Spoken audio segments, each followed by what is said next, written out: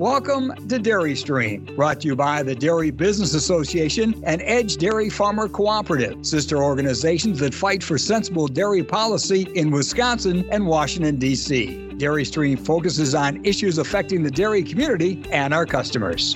Hi, I'm your host, Mike Austin.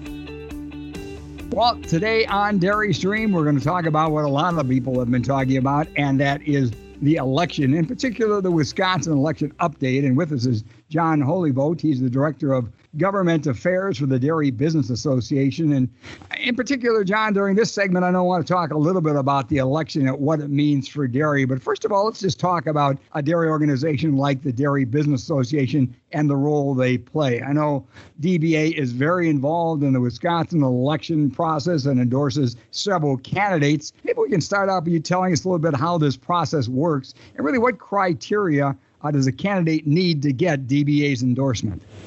Well, there's a number of things that we look at, Mike. First of all, we have a candidate survey that we send out during every major election, and we encourage people to basically share their opinions and views with us on issues that matter to our members, issues that matter to the dairy and the farming community. We look at those survey results. We also look at, for folks who are already involved in public service, whether they're running for a new role or running for the same one that they've had, we look at their voting record, bills that they might have co-authored or co-sponsored that were bills that we either favored or in some cases bills that we opposed. We also look for people's leadership roles. If they're a leader within the state assembly or state senate, that might play a role in them getting our endorsement. And finally, we look at two other factors separate from sort of their record and where they stand on the issues. We look at incumbency. We tend not to endorse people who are running against incumbents. We might, in some instances, stay out of those races and not endorse either party if we're not too keen on the incumbent. But it's pretty rare that we'll endorse against an incumbent. And we also look at electability. That's not the end-all, be-all, but we do consider, what's the chance of them winning? Do they have a fair amount of cash on hand in their campaign? How's their campaign going?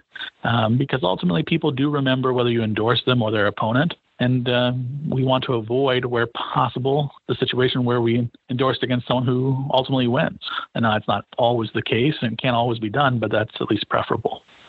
Well, there's a lot of interesting insights there. Thanks for kind of giving us a little blueprint of how the process works. I know a question a lot of people ask is, just their own involvement. Like if I'm a member of DBA, is my voice really being heard? Does it make a difference if my organization endorses somebody? So how important, in your opinion, is DBA's support to a candidate, be it, a verbal endorsement or, printed endorsement or even financial support? I mean, how does DBA's role be viewed by the candidate of getting your endorsement? Well, we'll get into some of the numbers later as we discuss more things about the election, but the reality is most of these races aren't necessarily that close.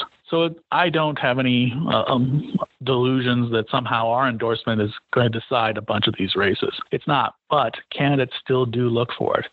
It is helpful for them. We have people who reach out to us to make sure that we're doing one, make sure that they're being considered. They want to use it in their literature that they put out, that they want to show that they have the support of the agricultural community. And also we're involved in financial support for candidates, and that's important. Running for office is an expensive prospect for anybody, and they need financial support from those who want to see them be successful.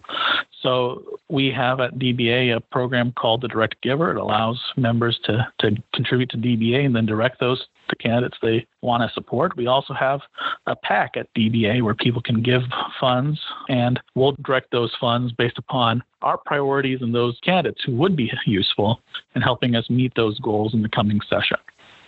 What the election means for dairy, that's part of our focus on today's Dairy Stream. John Holyvoet, Director of Government Affairs for the Dairy Business Association, is our guest. And as you mentioned in your first answer, John, all but one of DBA's endorsements won the election. So really, what does this mean for the next term and DBA's relationship with these lawmakers? Does it make a difference? It does. It's really a way for us to reaffirm our relationship with these lawmakers or these candidates. It's particularly important when they're new lawmakers. This might be our first interaction with someone who's a candidate and now has just won their first election to be in the state assembly or state senate. So it's a good way to make a good positive first impression and to start those relationships off on a good and positive footing.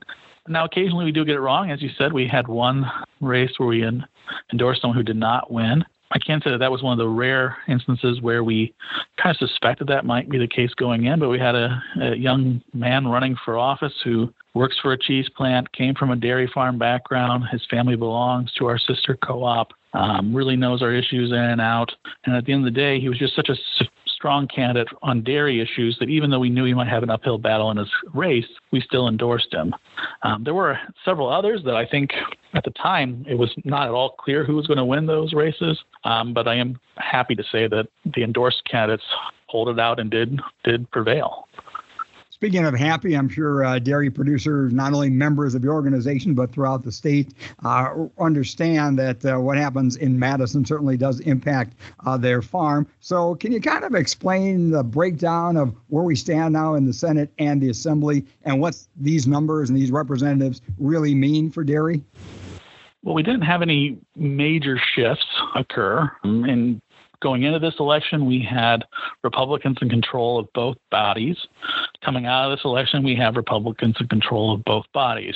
The state Senate prior to the election was 18-15 in favor of the Republicans, and they picked up 2 more seats going to 2013.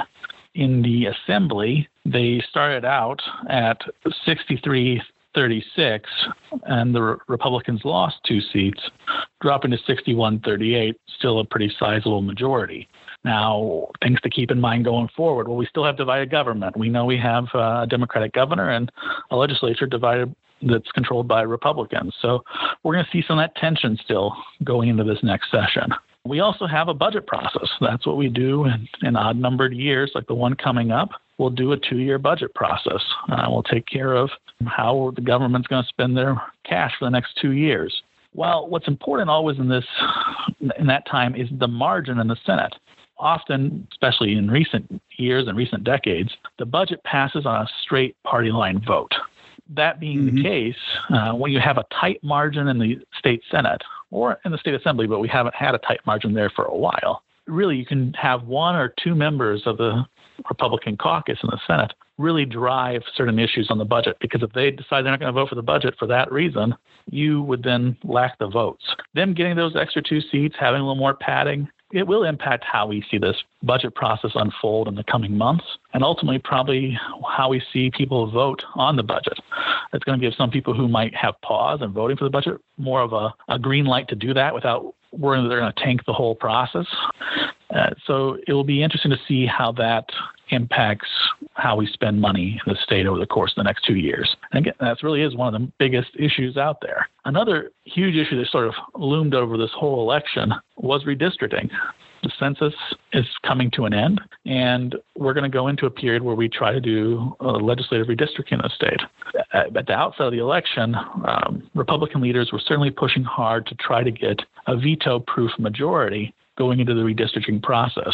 As you heard me already explain, they're mostly at similar levels to where they were, and they fell short in either body of having a veto-proof majority, and we know we have a Democratic governor. So we're going to have to see some more compromise on the redistricting maps than we would have had they been able to put forward maps and then count on their ability to override a veto from the governor. Yeah, as you said, obviously, I think those are the 2 major things, the budget and the redistricting issues, which might have influenced people how they voted as well. Just getting back to your comments a little bit about the breakdown and what happened. Any of this come out to you as kind of a surprise? And does it make you think there's a new trend or trends in the state, or does it look like it's status quo? And for those of us that have just looked at it as gridlock, that may just be the process as we continue? I think that's probably where we're going to be. Even post-redistricting is probably looking at a situation where Republicans still are advantaged when it comes to the legislature. Part of that is because of one trend that didn't really emerge this year, but certainly was just underlined and reemphasized this election cycle, the rural-urban divide.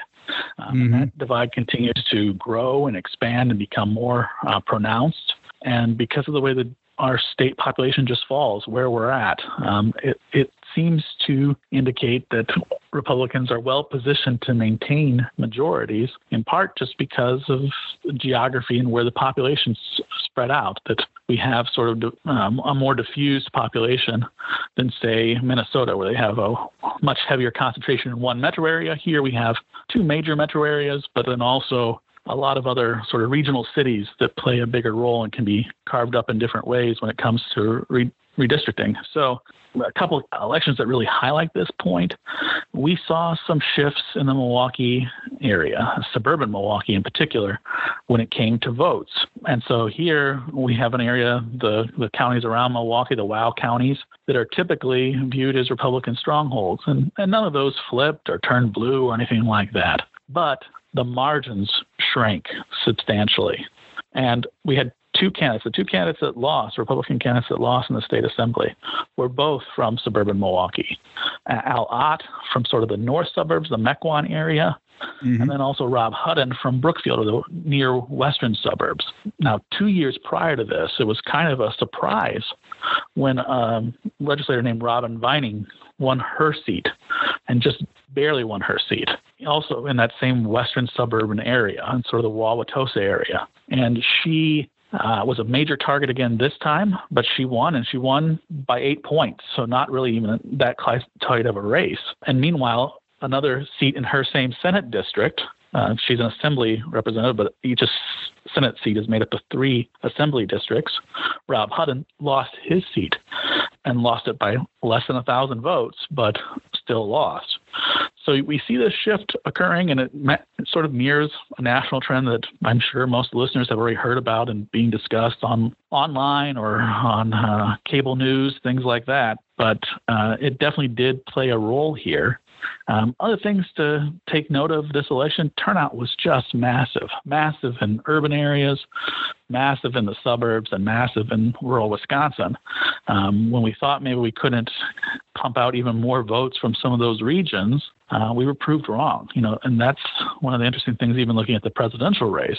Turnout for Trump was massive, but turnout for Biden was just a bit more. But it was a question of just having ever more people vote than before. And that is an interesting trend, and one that will be interesting to see if it's sustained. And if it isn't sustained, what impact that has on the outcomes of future, both statewide and state legislative races. Also, it might be too early to say, and obviously this has been sort of a unique year given COVID-19, but it'll be interesting to see what the future of early or absentee voting is going forward, and what that has, what kind of impact that has on overall turnout. I think that was a question. The main thing is that, yeah, go ahead. I didn't mean to interrupt you, but that was a question I was going to ask there. Was this because of COVID, a once, not in a lifetime, but, kind of a trend where people did vote early because of that, and that if this is gone or we do have a vaccine for the next election, we won't have quite that impact? Or do you think a lot of people said, hey, this is a easier process. I like to go this way. I like to have my vote committed early. Do you think we're going to be trending more toward the early voters? I think this is something that people will want to continue doing in the future because they may have had a positive experience with it. So I think we're going to see a higher number participate in that fashion than we have in the past. Will it be at this level? No. But more people will do it. And the question is, how does that impact turnout overall? I think that did help drive turnout this election cycle. And there's a possibility that other factors also contributed, right? I think we obviously had a presidential race. In presidential years, we normally have higher turnout. This was also a very polarizing presidential race. So we had even higher turnout than even a normal presidential year. So I'd be surprised if we see these kinds of turnout numbers in the near future again. We might see more turnout overall than general going forward, and we might see more of this early absentee voting participation going forward as well. You're listening to Dairy Stream. Our guest today is John Holyvoet, Director of Governmental Affairs for the Dairy Business Association. We're giving you kind of a Wisconsin election update and some insights into the numbers and the results as well. After our break, we will talk a little bit about Dairy Business Association itself and some of its priorities as we look ahead now and turn the calendar to 2021. But John, before we do take that break, I just want you to maybe tell our listeners a little bit about what you feel are 2 or 3 key takeaways from the November election, especially in perspective to the dairy community. Sure. Well, I think that, as I mentioned earlier when we talked about turnout, rural Wisconsin showed up showed up in a big way to vote. And that is good. It shows the importance of us as a voting bloc. It helps us to better solidify our position as an important stakeholder in Madison. It also shows that there's hopefully ag support growing in the legislature. I think we've seen in what little we know about future committee roles, future leadership roles, that some key lawmakers from rural parts of the state are now taking more of a leading role. For example, the new Senate chairman or co-chairman of the Joint Finance Committee, which writes our state budgets, is going to be Howard Markline. He takes over for Senator Alberta Darling, who did that for many years. She's from a suburban Milwaukee district. He's from a rural southwestern Wisconsin district.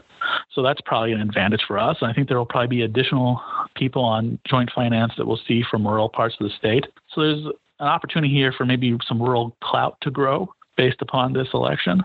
It'll also be interesting to see, we've talked about the trends and turnout. We've talked ultimately about, or alluded at least a little bit to Vice President Biden's narrow victory in our state.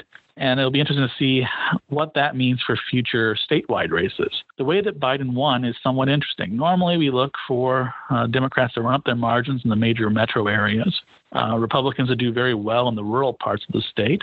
And then it kind of becomes like a battle a little bit over the Fox Valley area. Mm-hmm. And if you go back 10, 20 years, you look how gubernatorial races were won in Wisconsin. It was by flipping that area back and forth between the two parties. Typically, not always, but typically. Biden did not do that. He ran up huge margins and everyone showed up to vote. So he just got even more votes in Dane County, even more votes in Milwaukee County. But he only flipped 2 counties and none of them in the Fox Valley. Door County, which had voted for Trump in 2016, voted for Biden this year. And Sauk County, just outside of Madison, that county flipped. But that was it. Southwest Wisconsin, which also you normally would see some flips there, that stayed solidly Trump territory. In the Fox Valley, where his margins were not as great as they were in 2016, Trump still won those counties straight up from Fond du Lac all the way to Green Bay. So the question is, how might that impact future statewide races? We've got a governor's election coming up in 2 years. We've got a campaign for U.S. Senate. Ron Johnson, Senator Johnson's going to be up for re-election in 2 years. So it'll be interesting to see how that trend holds or doesn't hold, and how it impacts those state races, which are also obviously both very important to dairy farmers and those who are concerned about dairy policy. Some very good insights. It's been a pleasure thus far to talk with John Holyvold. He's the Director of Government Affairs for the Dairy Business Association. After we take our break, we'll talk about what are DBA's priorities in 2021 and what are some of the opportunities that we may have on the dairy front going into next year and beyond. All that coming up as we continue on this edition of Dairy Stream. And we'll be right back with our Dairy Stream podcast after we hear from our sponsor. In the last 2 centuries, American farmers have created the most efficient, productive, and sustainable food production system the world has ever seen. American farmers also face a complicated web of legal, regulatory, and political pressures unlike anything their forebears would recognize. Michael Bess & Friedrich is a full-service law firm with more than 350 lawyers and technical professionals. The firm's agribusiness team has worked with farmers and related groups for decades. In addition, our lawyers grew up on farms and have experience working in various parts of the food chain. To learn more, visit michaelbess.com. Hello, once again, I'm Mike Austin. You're listening to Dairy Stream, which is brought to you by the Dairy Business Association and the Edge Dairy Farmer Cooperative. Today, our guest is John Holyvold. He's the Director of Government Affairs for the Dairy Business Association. We've been giving you kind of a Wisconsin election update, and in the first half of our podcast, John did an excellent job of explaining some of the trends, why we got the results we did, what could be happening in the future, and where we might be trending and why. Right now, though, we want to turn specifically to the DBA. And if you can, John, give us maybe some of the priorities you see for the Dairy Business Association for 2021. Well, there's some things that have been long-term priorities for us, and we'll see those reemerge. I mean, things like transportation funding, looking at that and trying to make sure that we have a sustainable way to fund our roads, particularly our rural roads going forward. We'll also see emphasis on sort of the regulatory environment, both for CAFOs and smaller farms as well. Those are sort of perennial issues for us, things that we can never get away from and that are always priorities for us. And during that last legislative session, we did have some what we would call orphan bills, things that were sort of left over. And we're going to be looking at those as well. And last year we had probably more than usual, and that was in part because of COVID. There were a whole host of bills that made it all the way through the committee process. They made it all the way through an assembly vote. But the last floor date for the state Senate was canceled because of COVID, and they never came back in to rehab that day. So there was a whole bunch of bills that sort of made it almost all the way across the finish line and then got cut short by that. So we'll return to some of those issues. Also knowing that COVID's probably impacted some of the budget projections going forward, we're going to probably be creative about some budget neutral ideas that we might have for improving the regulatory environment for farming, doing things that we can do without having to spend money that would still be useful. You can just turn the calendar to 2021 and COVID will be gone, but that's probably not realistic. And as you said, that already impacted 2020. So besides COVID, though, what do you see as the challenges, for moving ahead in 2021? Well, I think some of those are still probably COVID related, but they're distinct problems themselves. For example, a tighter than normal or tighter than projected budget. Now, I think we were really worried about the numbers overall, and I can say that I think everyone's been pleasantly surprised that the revenue numbers have not been as impacted as negatively as we thought they might be. But people are still worried, and we budget on a 2-year cycle. So they're worried about what revenue numbers will do in 18 months, what they'll do in 24 months. And that's something they have to think about. So that's going to sort of loom large over the entire legislative session. And that's definitely related to COVID, even though it's distinct from it. Same time, I think divided government's going to be an ongoing theme. We saw that last time when we worked on a budget and the tension that there was between Governor Evers and the Republican legislature. They had just come off of Governor Walker's defeat in the election. They had lame duck bills specifically designed to address the Democrat governor coming into office. So there was a lot of tension going into that budget fight. That's different now, but now we have new tension coming out of this election, coming out of disagreements over how to approach COVID that I think we're going to see carry over into the budget fight. And we also have an election looming. So everything, not that this already isn't the case, everything's already political, but everything's even more political. What are you going to give as a win for the governor? What are you going to want the other side to have as a win in their column? And what impact that could have on election prospects 2 years out. So everything's going to be, I think, probably taking place in a lens of sort of how would the person run on this issue based upon how we tackle it or how we vote on it.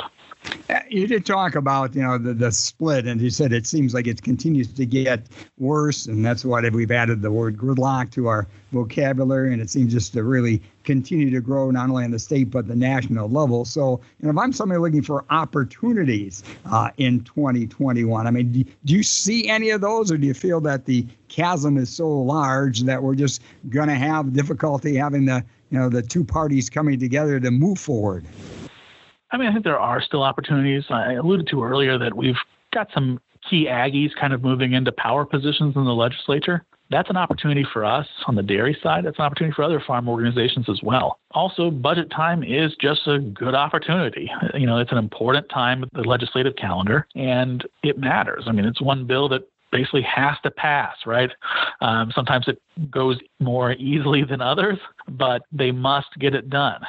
And that provides a real opportunity to do things, especially things with fiscal impacts that matter to us, to try to make sure that they're in the budget, that they're in the governor's version that he puts out to the legislature, that they make it into the final version, that they survive any line item vetoing that might occur after the budget's been sent to the governor's desk. So, budget time by itself is a great opportunity for us to try to move some of our priorities forward.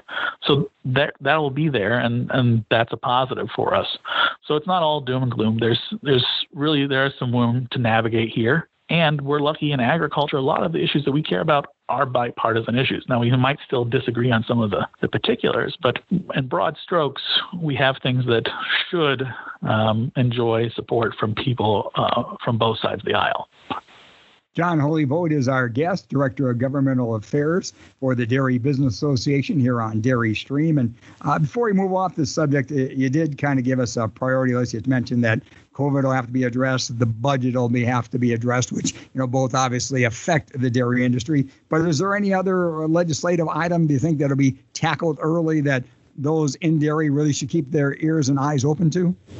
Well, those are really the primary things that they'll be working on right out of the gate. I also expect that there's going to be a desire on the part of Republicans in the legislature to have a package of ideas that they can kind of come out with and hit the ground running with. That would make good political sense for them, but it's also an important thing to sort of start off strong, especially because as the legislative session sort of grinds on, things can lose momentum. So I would anticipate that some of those orphan bills, some other ideas that were out there from last session that just fell short at the end, or some things that maybe didn't even make it that far along, but they still would like to work on, we'll probably see sort of this burst of activity, but largely based on things that almost made it last time that hopefully this time will get pushed over the finish line. Well, John, again, thanks for your candor and your insight and the good political education you've kind of given us today. Just a couple of final questions before we wrap up today's podcast. And one would be just general advice. So what would you tell a farmer or a dairy producer as we go into 2021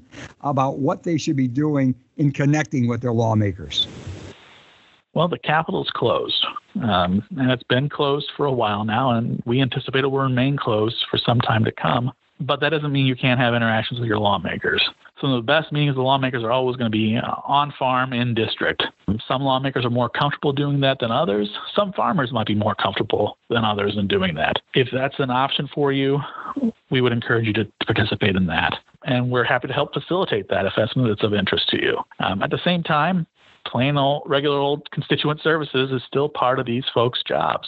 So emails, calls to their offices, setting up virtual meetings, which almost all these people are doing now. Those are all options to you as well. So just because the Capitol is closed does not mean you still can't be engaged, does not mean you should stop trying to connect with your local lawmakers and share with them priorities that are important to you, talk more about the challenges that you're facing. Those are all things they need to hear. We'll also be having a lobbying day like we've done for the last couple of years, Dairy Day. Now, the format of it, I anticipate, will probably be different because we, at least right now, are planning it as though we expect the Capitol still to be closed in the normal timeframe that we would have it in late winter or early spring.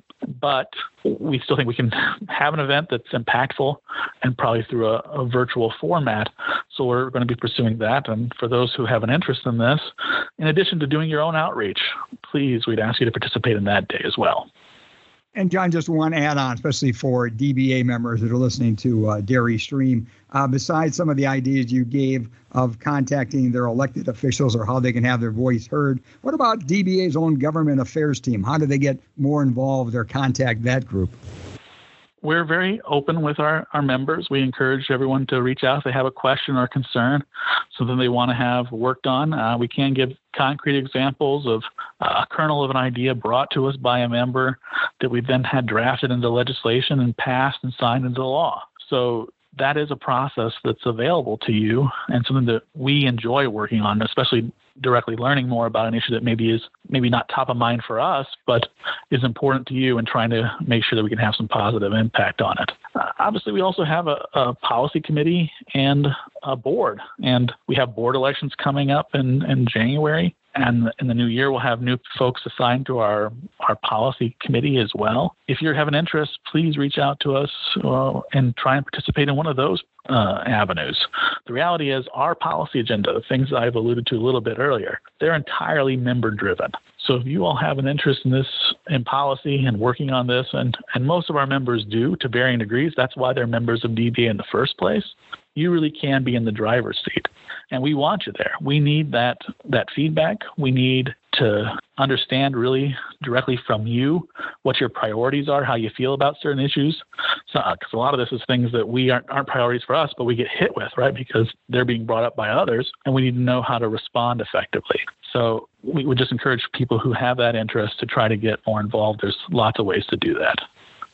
That is John Holyboat. He has been our guest. He's the Director of Government Affairs for Dairy Business Association. We thank him for his insights and his information about Election Day and what those numbers really mean. And he dissected them well for us as far as what they not only mean for 2020, but 2021 and beyond as well, and also shared some priorities and focuses for the new year and some of the activities that dairy will be sharing and trying to voice its opinion on to make a difference in Madison. We hope that this podcast made a difference for you. I again want to thank Joanna Guza for producing this edition of Dairy Stream. As always, if you have an insight or a question you have about what Dairy Stream can do for you to maybe provide more beneficial information, we're always open to that. Otherwise, I just give you an invitation to join us for our next podcast. I am Mike Austin, and I thank you for listening to Dairy Stream.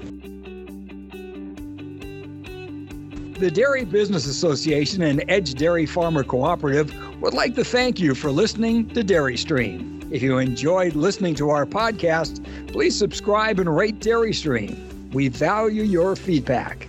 And if there's something you'd like to hear, just email us, podcast@dairyforward.com.